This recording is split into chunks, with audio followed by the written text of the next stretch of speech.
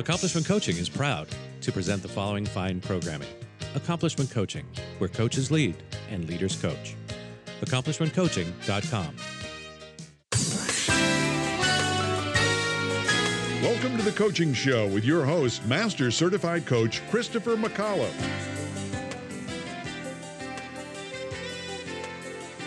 Hi, and welcome back to The Coaching Show.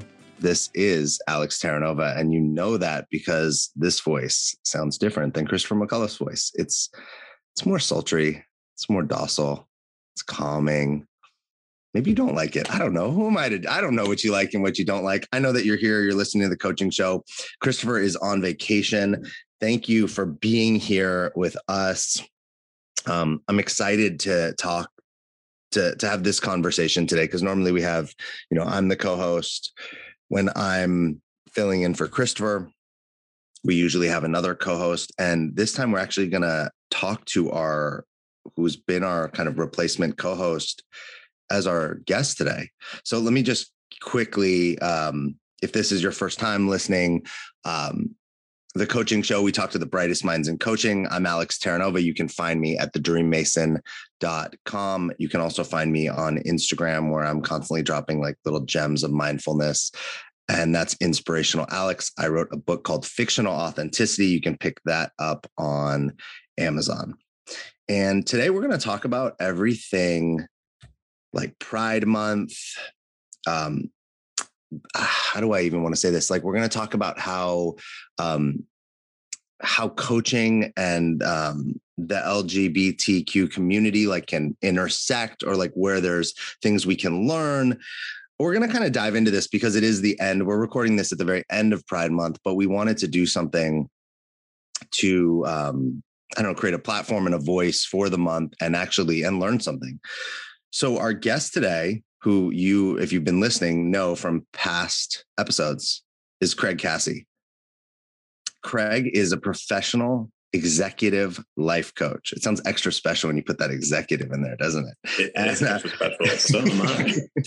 And he's also a coach trainer, and he's a sex coach. He's committed to supporting clients create abundance, adventure, and authenticity all over their lives. You can find him on Instagram at Craig Cassey Jr. And I'm just going to spell it for people, or I'll just spell the Cassey, Cassey Jr. And you can find him on his website at Craig Cassey. And again, it's CASSEY.com. What's up? How you doing? I'm good. Happy to be here. How have you been, Alex? I'm good. I'm having a good, I'll give you one little gem of my week. In therapy last week, my therapist reflected that I'm terrible at receiving.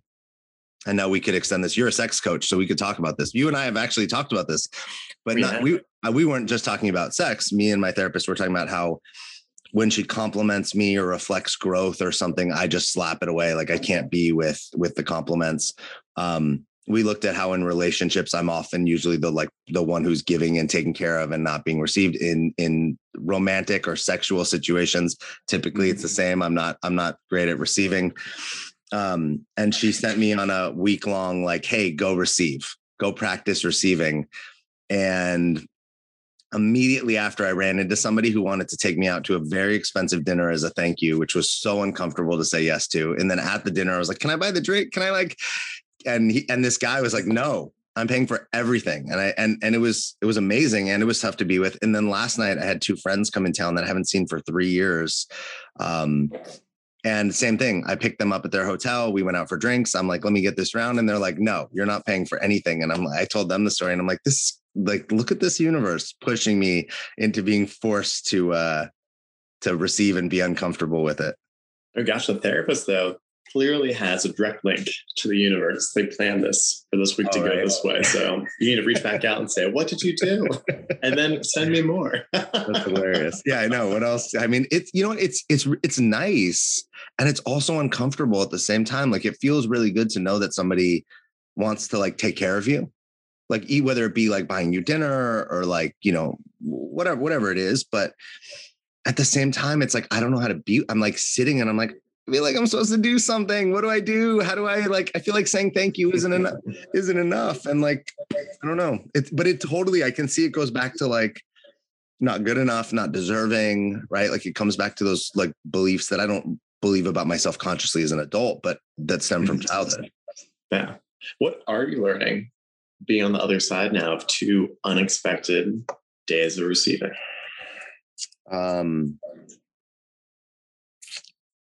I think people like to do it just like I like to provide and give, right? So it's like just the same thing. People like to do that. I also think that we're so caught up in like we have to do, right? Like our doing culture that when somebody does something for us, so maybe it's something really big or something little, there's this need to like feel like we have to do something, give something. It's like we have to give something back. Right. Yesterday, I was like, oh, I should write him like a really nice thank you note. And like, I can do that. Right. It's not about whether I do it or don't do it. But like this feeling of like, I have to. And like, I can't just receive. I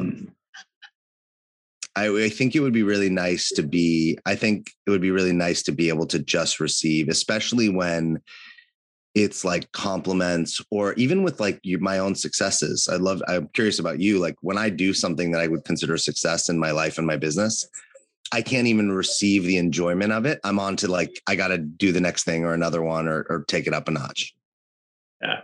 No, I'm an expert in receiving for approximately 5 seconds max.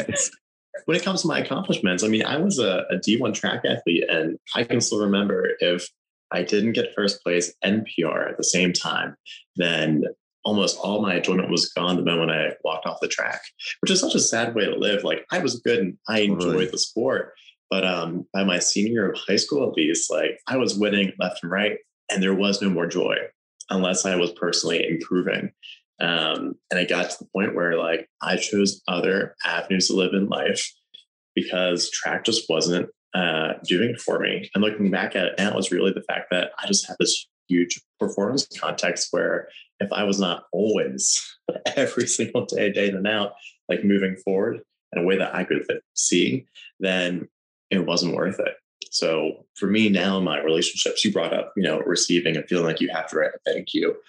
I have a threshold for how much unadulterated, relentless giving I'm able to receive before I try to actually stop it. Because internally, my experience is, well, I now feel like I have to, or I want to, or I need to give back to match this thing. So that's the place where I currently still experience tension, even 2 years into a really healthy and happy, loving relationship.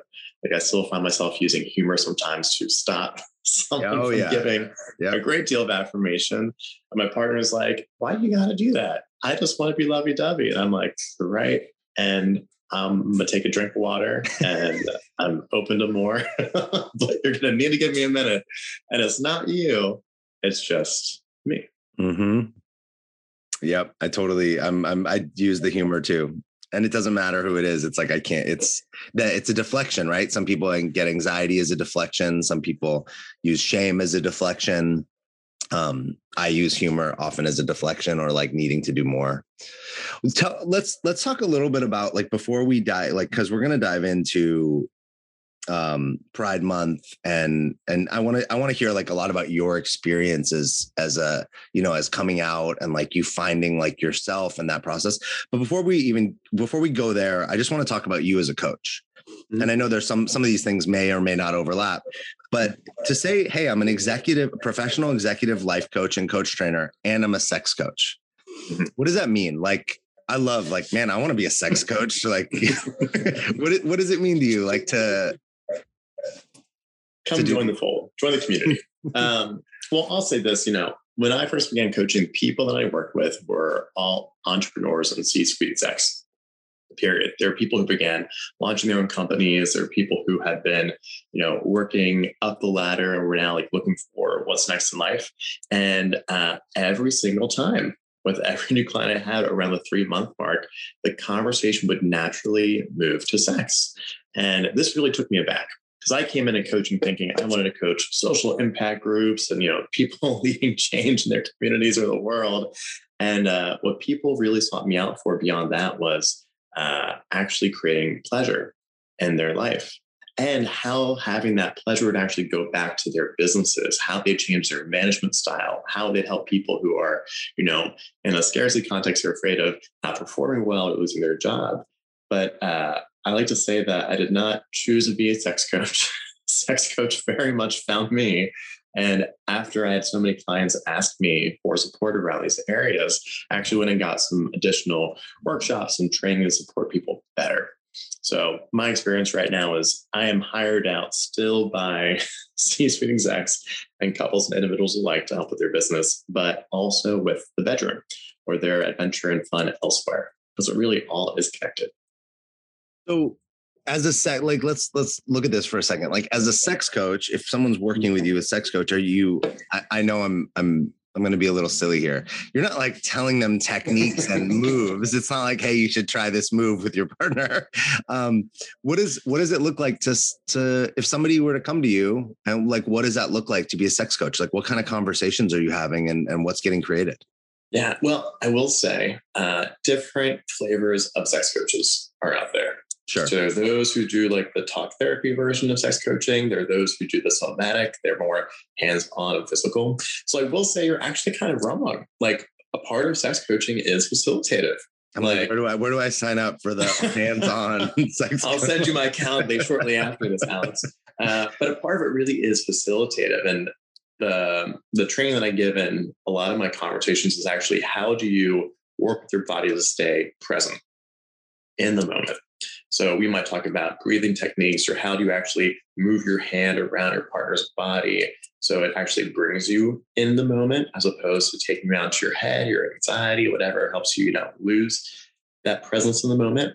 And then there are just some actual like bodily functions that we just don't get trained up in as youth in America. Like, let's talk about anatomy. Let's talk about the different ways that we can orgasm, the different ways that we can create pleasure, the speed of touch that we use. Because there's a difference between going slow in a way that gives us goosebumps and pleasure, and going so slow that it actually feels irritating, or so quickly that it feels abrasive. Like, these are skills we can actually learn. So one part of it is actually, how do you teach it? It feels good. How do you explore the client really what their own erogenous zones are? And then the other half is usually the same kind of ontological coaching we do anywhere else. It's what do you want to create? It's who do you want to be? It's what's holding you back. And usually it's a lot of fear or frustration around breakdowns of communications. And this is why what goes on, say, in the boardroom appears in the bedroom or vice versa. A lot of times when my clients take either like a professional hit to their ego, they'll experience some type of like malfunctioning in their sex life or in their relationships. Or when they endure an ego hit in their relationships, they lose out on someone they really cared for. It shows up in their professional life. So we really hold space for all of the entirety of a person to really help them get what they want. I love that. And you made me think of something that I want to ask about, because it comes up in my work with clients. And I've had this a few times in, my 6-7 years as a coach, where pornography's come up as a topic with my specifically straight male clients, and how the watching of pornography impacts their relationships with their wives or their girlfriends. And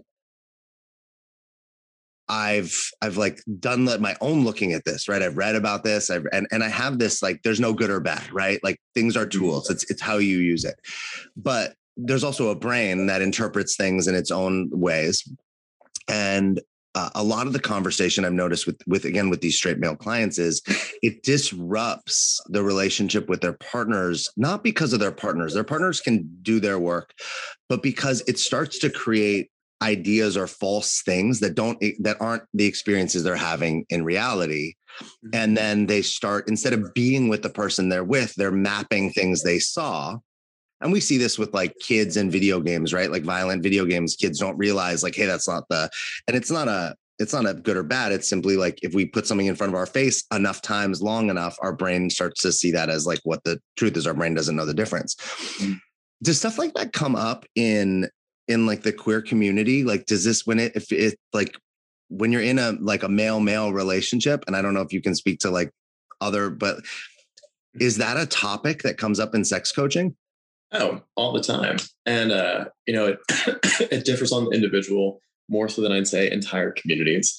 But Mhm. some of the conversations that do come up with queer clients are, a lot of us come from, not a lot, there are those of us who come from conservative backgrounds. We're Mhm. raised in a purity culture, which says that there are things that we can do and that we shouldn't do. One of which is being queer in general, to be frank. Watching porn is another one. So a conversation that does come up often is, what is the shame we feel for watching porn, but also for having any interest, desire, kink, or fetish outside of what has been taught to us as normative, which because so few people actually talk openly about their kink life or their sex life, this can really be a huge roadblock. And one of the great things I love about the queer community is we, by and large, are grounded in our identity from sex. We seem to be more open, from my experience, talking about our sex life. So there is some natural community healing that occurs. But other conversations we have are like, how do we use porn to improve our relationships? What does it mean to actually enjoy porn with a partner? What does it mean to explore different types of sex through porn? So when we actually come to a relationship, we know more of what we want. And like you said, it really is a tool, and I treat porn as such. It's kind of like if you're making a recipe, you want to put in certain ingredients, and some just aren't going to be good for you, right? Based on your past history, small T, big T trauma, and others are going to be great. So it's about being mindful. Yeah. And it's about the recipe too, right? I like that. It's a good metaphor, right? Like every recipe doesn't have all the same ingredients as the other ones. You can't like just, it's a good, so it's like that concept of you can't, just because it works in one area doesn't mean it works in another, right? You can't use a hammer for every type of construction. No, good luck though. That'd be a great art project. I'll pay to see that new version of Johnson Pollock. But I'll also say, like, sometimes we use porn as like a starter. One of the things I learned through sex coaching that's impacted my personal sex life is like the best sex doesn't always happen when your libido is hot and horny. And sometimes you need a piece of kindling to get there. And this is when I recommend people find that one erotic memory, that one porno, that erotic fiction piece they read that one time on Tumblr, and do what you need to get yourself wet or hard. And that actually enables people to have the sex they want with their partner. Yeah. And you say something that's really cool. Cause I think in like the straight, I can, this is this community I can speak to, right? Like in the straight community, sometimes like using something as a starter, people take it as an ego offense, right? Like, as it means something about the other person. And if most of us pause for a minute and we do the work, we realize it doesn't have anything to do with the other person. We probably wouldn't be in the situation if it had to do with the other person. We're in the situation because we want to be. And that I love the idea of a kindling, right? There's nothing wrong with the wood that we're trying to start a fire with, but sometimes like it's like you need to start a littler fire to make the bigger fire, and you can't do that with the big wood. That's no, I'm not playing with, that's no pun intended. We're going places today, Alex. I can't wait. But that's a really great idea, because I think and I know for me, like in straight relationships, sometimes that's a sensitive subject, maybe on either side, because people are so concerned with hurting the other person's feelings or what it means about them. And you said a second ago, which is something that I want to say I really admire, or almost am like jealous about. The like I don't know how to put it in like the gay community, I'm just going to say that, or the queer community, because I don't know what word to use, is that you're right about the openness. It's like a piece of like, there's when you're quote unquote straight, there's like a box, and it's a very rigid box. And I think we've talked about this before, that sexuality is it's a scale. It's like, let's say like, on one side is as straight as you can be, and on the other side is as queer as you can be, but rarely anyone is a 1 or a 10. People are somewhere on that scale. But if you find yourself on the straight side, you typically are put in a box that you don't have a lot of room for exploration without, to your point, fear, shame, judgment. And it is something I've noticed like over the years, like as I've met more and more people in the queer community, that's like, man, they're so free. They're able to express themselves, and obviously not all of them, right? This is but you see it, I think, more than in the straight community. And I want to ask you, because we've used the word queer like a few times now, and I think like maybe because you and I, the communities we run in and the people we know, like I like have come to understand like, hey, that the word is okay. Right. But there was a time where that was like that was an offensive word, right? Oh, completely. Yeah. What does that mean? What does the word mean to you? Like, what does it mean? And why is it like a word that's accepted now? Well, it's gone through its own version of a renaissance, and I'll share my journey with it. I now identify as queer and pansexual, but like as a teen, I thought I was gay. Like as soon as it hit me that I had a knowing that I didn't, just like girls, and I really had more of an affinity for like men, I thought I was gay.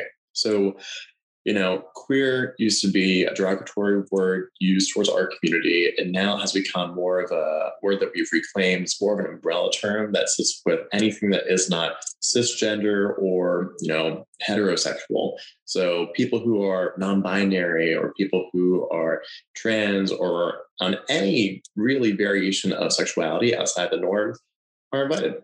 You said before there's a scale from straight to queer. There's also like asexual people might be hopping off the scale entirely. We might have someone who's aromantic, which means they don't have romantic desire, but they might be sexual or vice versa. So queer is really both this term that gives access to these identities that are othered and helps create a community for us. But it also seems to be these days a political identity too. Where queer is really looking at who can we be for all people, for all of us. Because there are a lot of gay white men with a great deal of privilege that might separate themselves from these queer communities where we are working to uplift everyone, including, people of color and indigenous communities and trans individuals, people who really started movements that we've benefited from, looking at Stonewall, but have also been left behind in some ways because who ascends society first? It's going to be the least ostracized. So the white cisgender man who's still queer or gay. So that's kind of how the terms evolved and where we sit with it right now, from my understanding. Okay, let's tie this to coaching a little bit. How does the like identity conversation, how does, like, how do you find this? I'm trying to think of how to even say that, like, ask this, like, I know there's something here. I don't know how to ask the question, but it's like, how does let's say your empowerment of who you are, your empowerment of your sexual identity, impact you as a coach and the clients that you work with? I love that question. And I think the greatest way it impacts my clients and why a lot of people hire me is it's really about an empowered journey of curiosity. If anything, we're hired all the time to support a client in their search or their quest for what's really true. What's their authentic self, their authentic desires, and how do they realize that in a space that typically has a lot of rules and shoulds and ways that we ought to be that are in conflict with it. Or so our stories tend to be at the top of a new relationship. So I think for my clients, the gift of my queerness really is that there is no one end zone that we're aiming for. And the lesson is never, how do we get to the identity and then stand there? It's how do we continue to own who we be at every step of our evolution? The sexuality is fluid. So is a lot of our desires in life. From when we're younger and we don't want kids, when we do want kids, when we don't again, to when we only want to be a coach, to be a C-suite, to do something else. So I think, if anything, it's given me a lot of hands-off access to leadership. That's just permission and curiosity to be. And it really also creates a lot of compassion, because the queer coaches out there, we've grown up, depending on who you are, I'll speak more to my own experience. I've grown up in a system where I could both be loved and hated in the same neighborhood, be applauded and be damned. And there's a lot of learning and figuring out, how do you set down those stories later on and pursue what's true to you when it's the thing that's going to send you to hell, first off, supposedly, if you believe in that or not. But certainly some stories you have to unwind and put down, whether in coaching or therapy. And then how do you choose yourself again and again? Because there are a lot of reasons out there to choose outside of ourselves, especially as queer people. So anyone who's out and proud and living and doing this work has really chosen into themselves sufficiently. And that, I think, is a huge clearing for anyone else who is ready to say yes to what's for them and not just what society or their family or their partner says they ought to be going after. I was going to ask you, what could I'm putting imaginary quote marks around, like, what could the straight community learn from the queer community in the context? And you answered it like I had written it down that I wanted to ask, like right as when you were talking.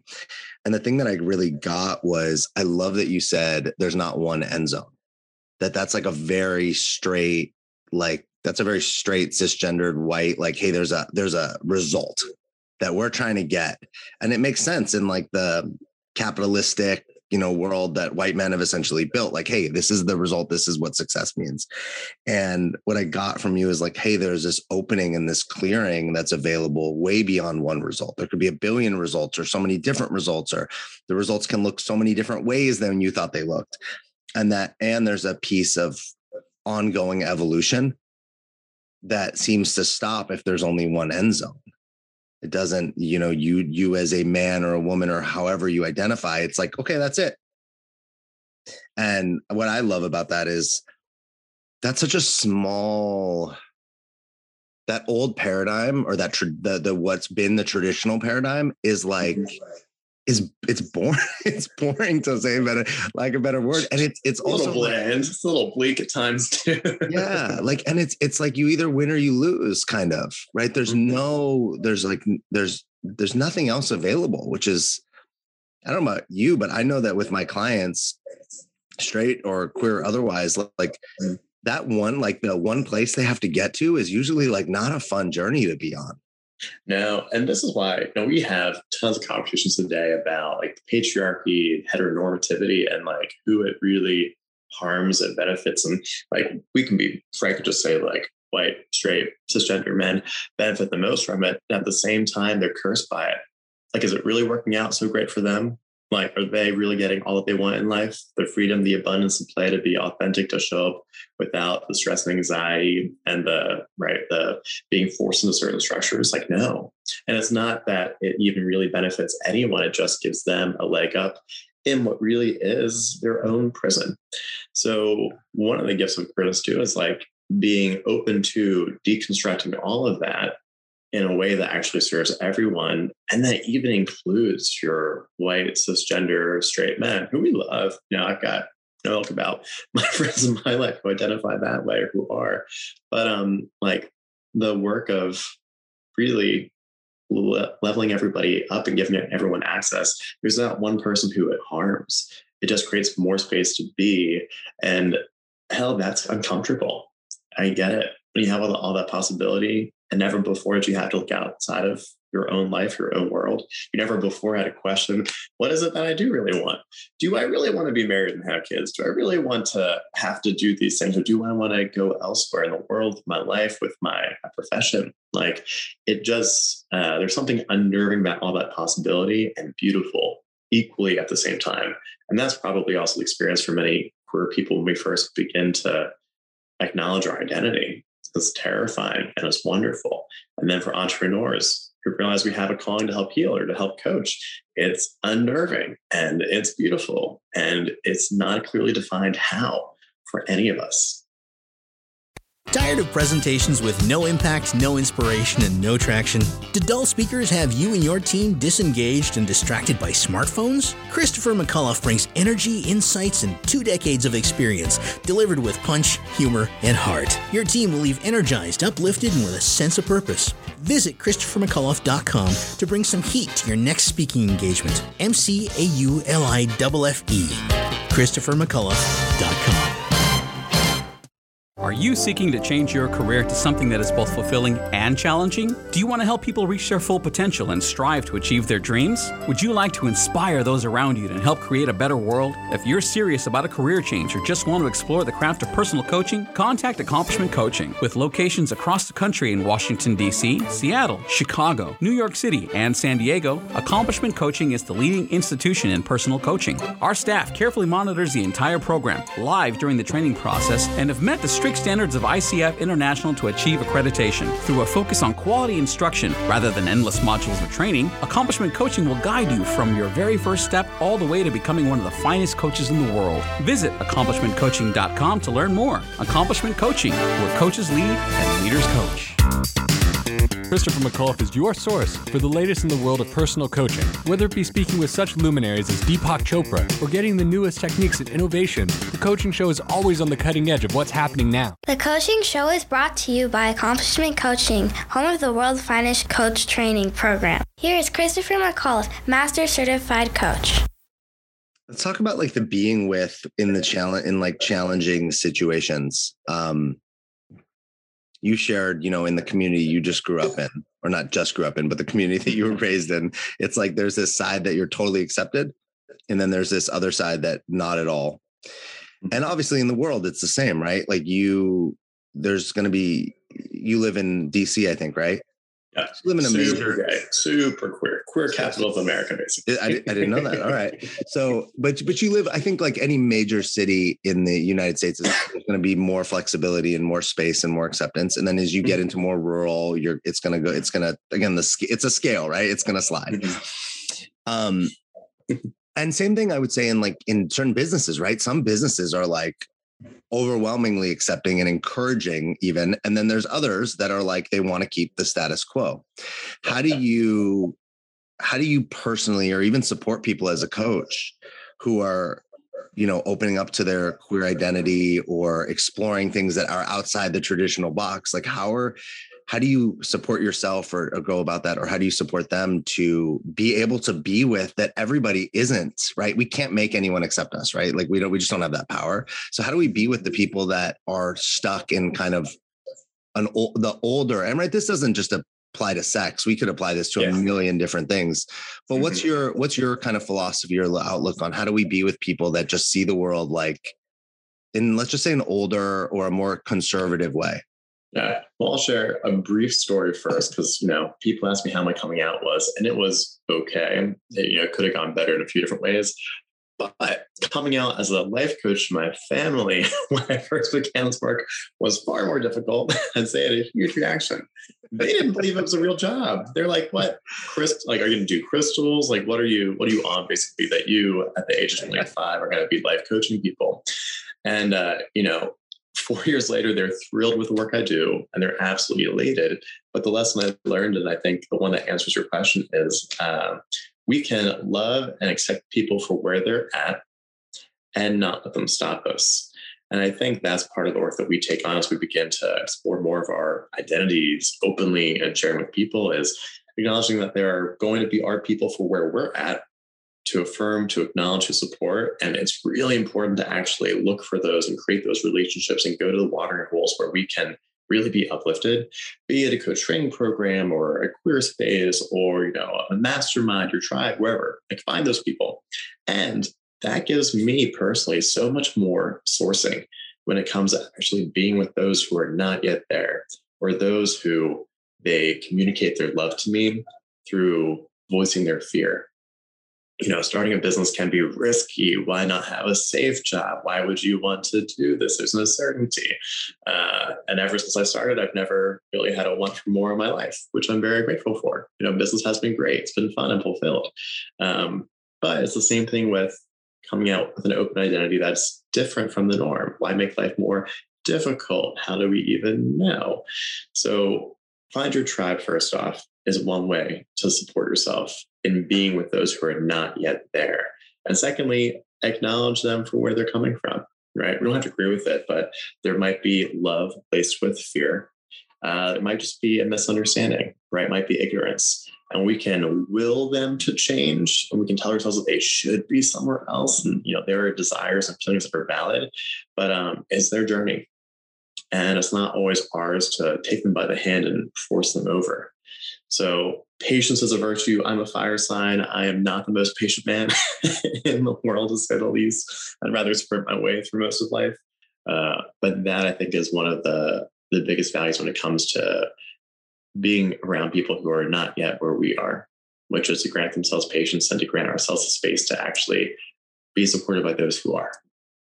Let's look at let's take this bigger to like what's happening like in the United States right now, you know, and like has been happening for, I don't know, a few years, whatever. But I want to say what's really come to the surface since Donald Trump became president. How do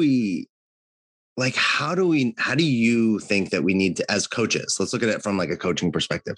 How do coaches need to navigate the I don't know, the rocky, unpaved ground that we kind of are, where like you have one segment of society seemingly, right? I'm generalizing a little bit, being like so open to change and so progressive. And then you have this other component that are really committed to going back, like keeping things the way they were. And that want things to stay the same. How do you navigate that as a coach with clients who are all, I'm sure you have clients that have to deal with that all the time. Yeah. Well, I have clients who had to deal with that all the time. And I have had clients before who have voted for Trump and in those conversations themselves. And so I think, you know, one of the places to look is really what are people's big C commitments? And I don't have that people are really committed to wanting things to go back to the way they were. I think people are committed to the desire to feel safe or to feel seen or to feel like they actually have an opportunity, which they thought they had growing up and seems to have slipped through their fingers completely. I mean, you go into the communities who voted for Trump, and I, drive through my home state of Pennsylvania all the time. I can say that there's pain. And I think that pain has been cultivated and angled in a way that, led to them voting for Trump. And they have needs to be met. So I think the conversation for all of us really is looking at, we talk all the time about self-care. I think it's time to talk about communal care. And who are we actually being as a community and a society that helps us heal in a much bigger way that actually works to get everyone's needs met? And, I've yet to meet a client who has ever not had an either or context. And this is our either or context, or, putting things against each other at a much larger scale. So the work of coaching, I think, applies across the board to how to actually embrace our whole humanity collectively and individually and pursue solutions that really serve all of us. And then when we have the in-between for the families, who have some people who voted for Trump and those who didn't vote for Trump, we can continue to be at odds and damn each other's character for the stories we make up about it, or we can connect around what truly is underneath it all, which I'll be transparent. I have not had the easiest of time doing. I take it as a huge affront, or used to take it as a huge affront when, people I knew near and dear to me voted for someone who passed laws and supported, basically a legislature that would really change and harm me, my life, and those in my community, especially trans individuals and queer women of color. That's not acceptable to me. And I can hold that while still doing the work to see beneath it all and really connect with their hearts. It's not easy. It's a practice. I opt out of it. I'm not waking up every day saying, okay, today I'm going to have that conversation. But there are days when I do. And I think for me, the work is even to lean in more so that we do have those conversations. Because as coaches, we're probably some of the most practiced and skilled in that space compared to maybe the average individual. I'm right there with you. It's been one of the most challenging times, like me personally, not being in the queer community, but I want to say like being an ally, being somebody who like wants every human being to have all of their rights. Like if you're not hurting anyone, I think everyone should go to do whatever they want. Right. And I think like whatever that means to express yourself and be who you think you are. I love that we live in a world where we literally can make up who we are. That's such a cool thing. I recently read that like the word gender, like where the word gender comes from is Latin, and it means to invent. It doesn't mean anything about sexuality. It means to create and generate something.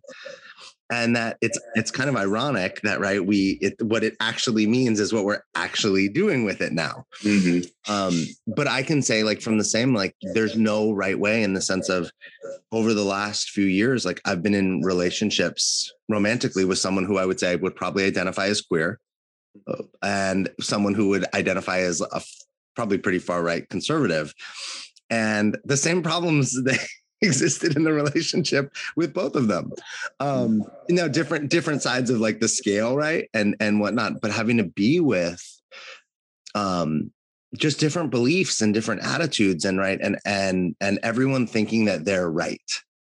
Right. To me, that's a big one, is like, we're really committed to being right. All of us on the whole scale and off the scale, which I find like one of the most challenging things to be. And to your point, like to be somebody who tries to practice not being right, but also having a stand for, everyone having rights and being as free as we can be. It's really challenging. It's a really challenging space to stand in as a human being, as a coach, as a partner in a relationship. Yeah.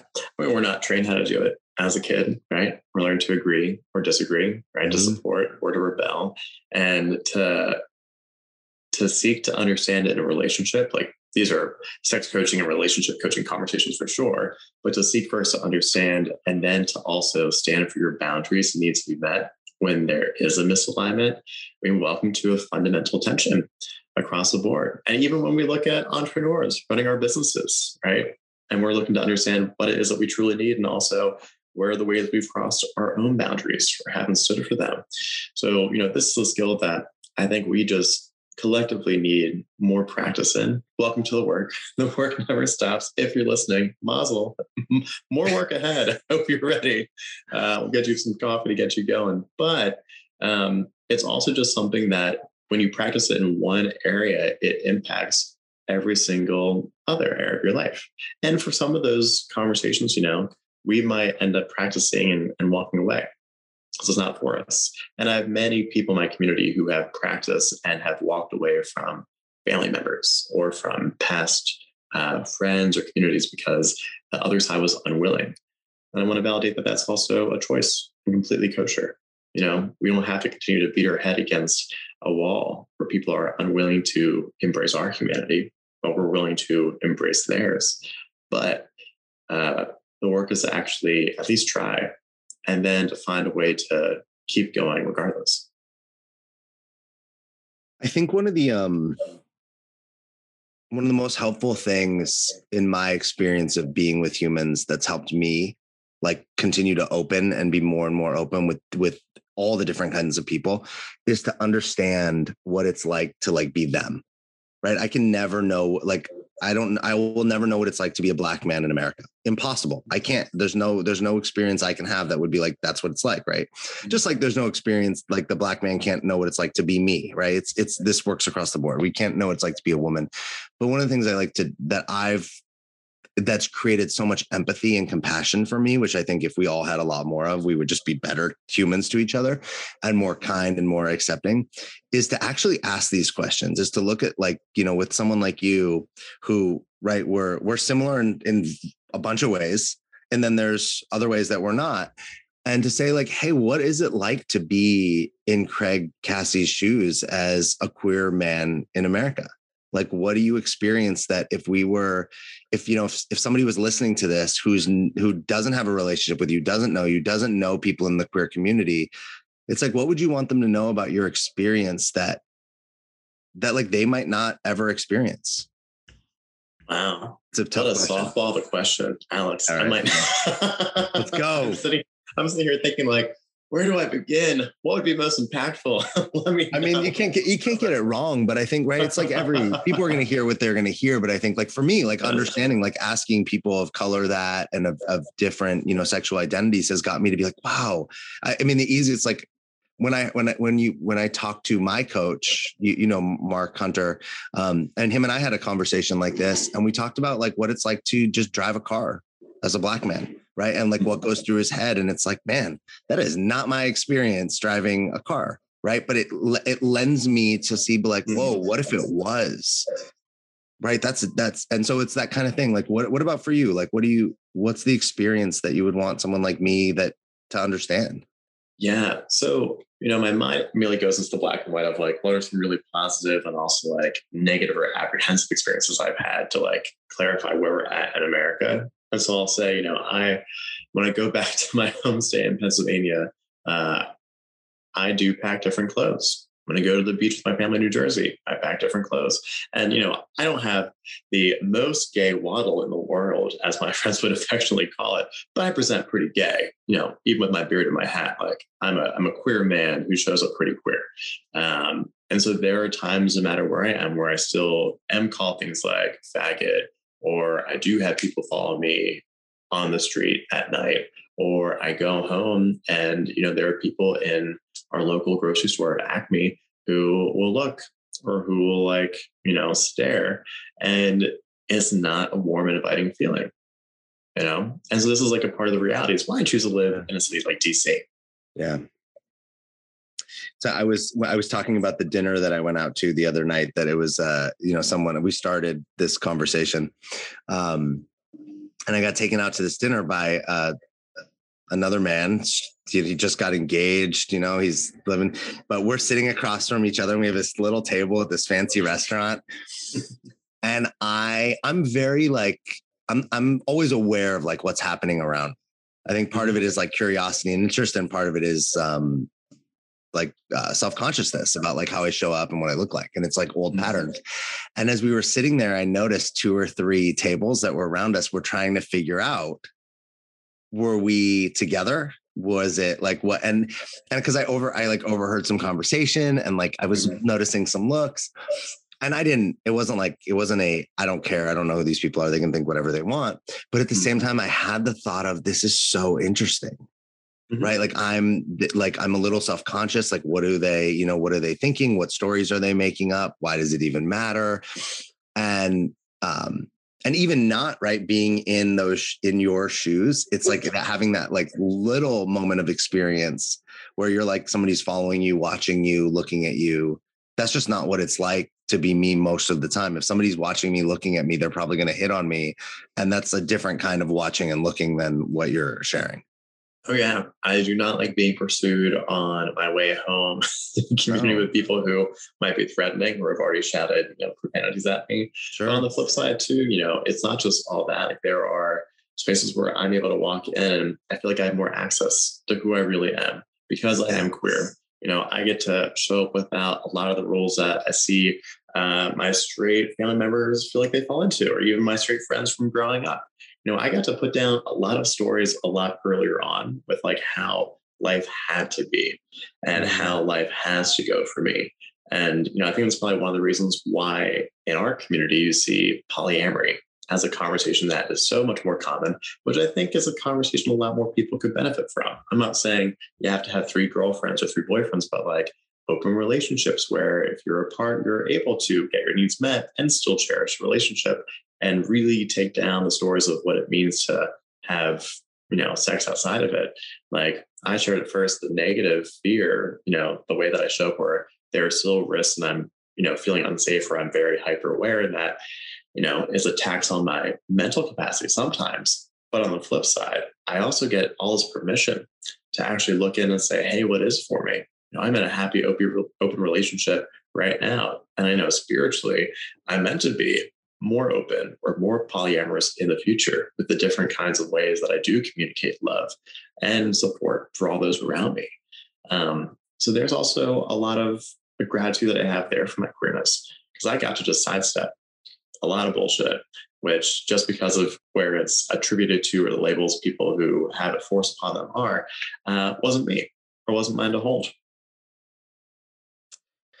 We have talked about so many good things around your business, coaching, the queer community, your experiences. We haven't touched that much on Pride Month specifically, what it means, how what you do. Do you do anything different? Those kind of things.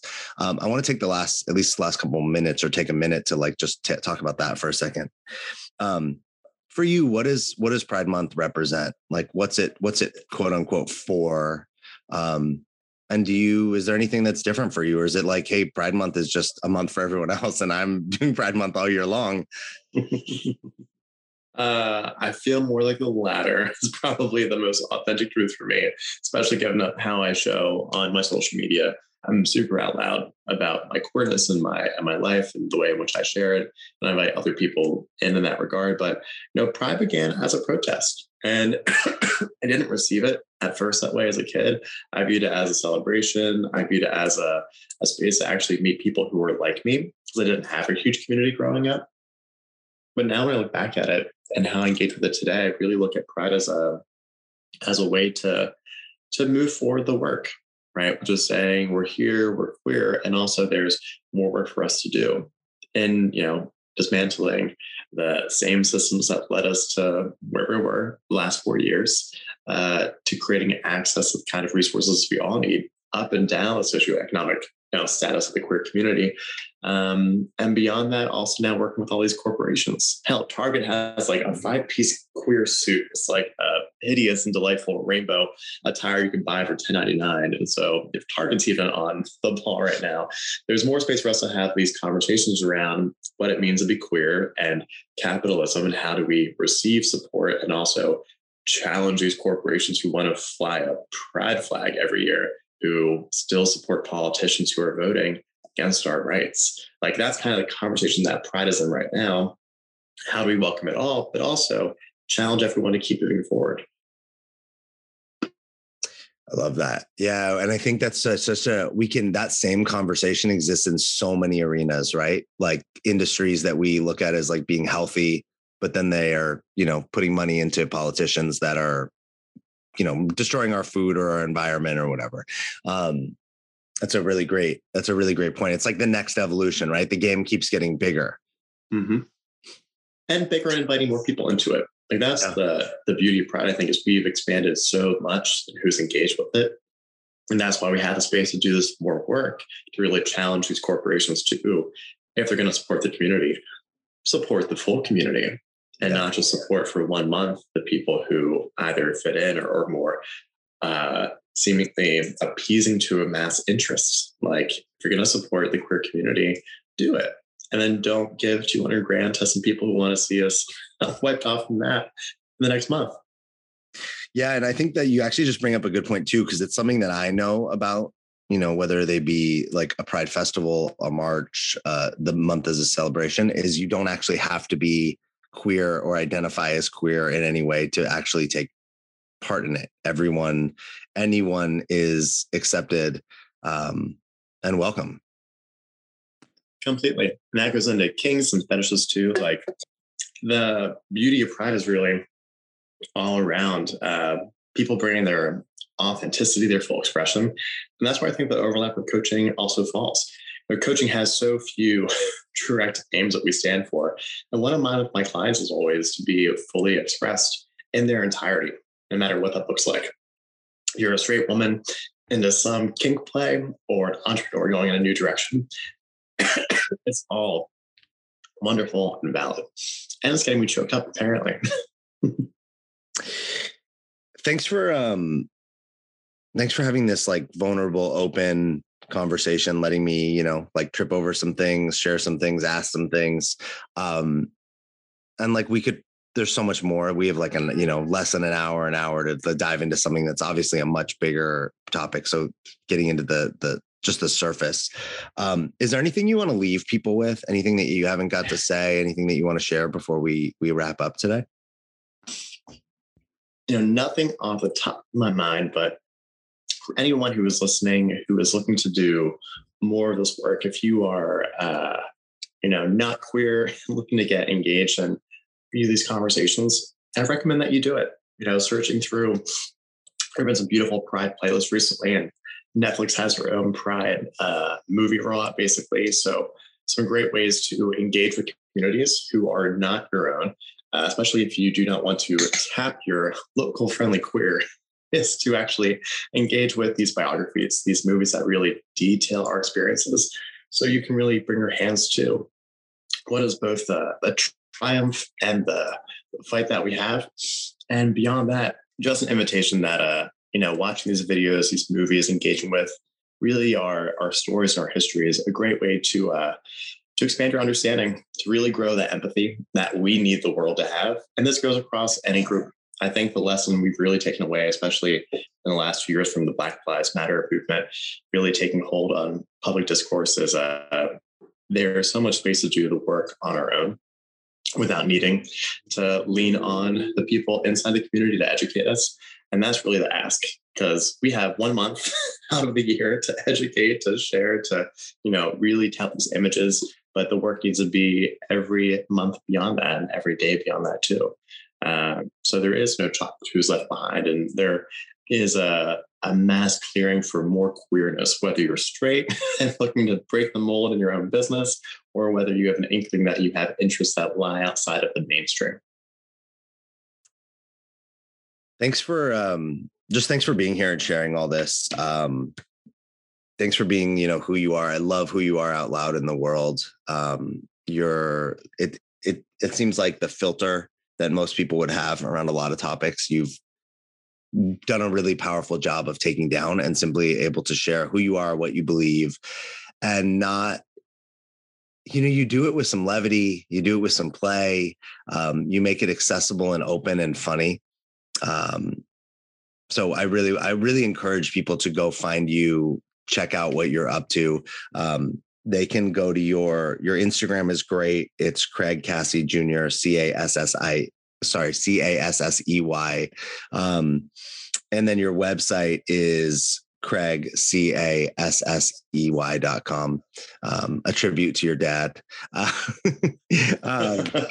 So people should definitely go, to find out more about you. And thanks a lot for stepping in for me when I'm not able to co-host with Christopher, but letting us kind of put you on the spot today and learn more about you, your life, and Pride Month and the queer community.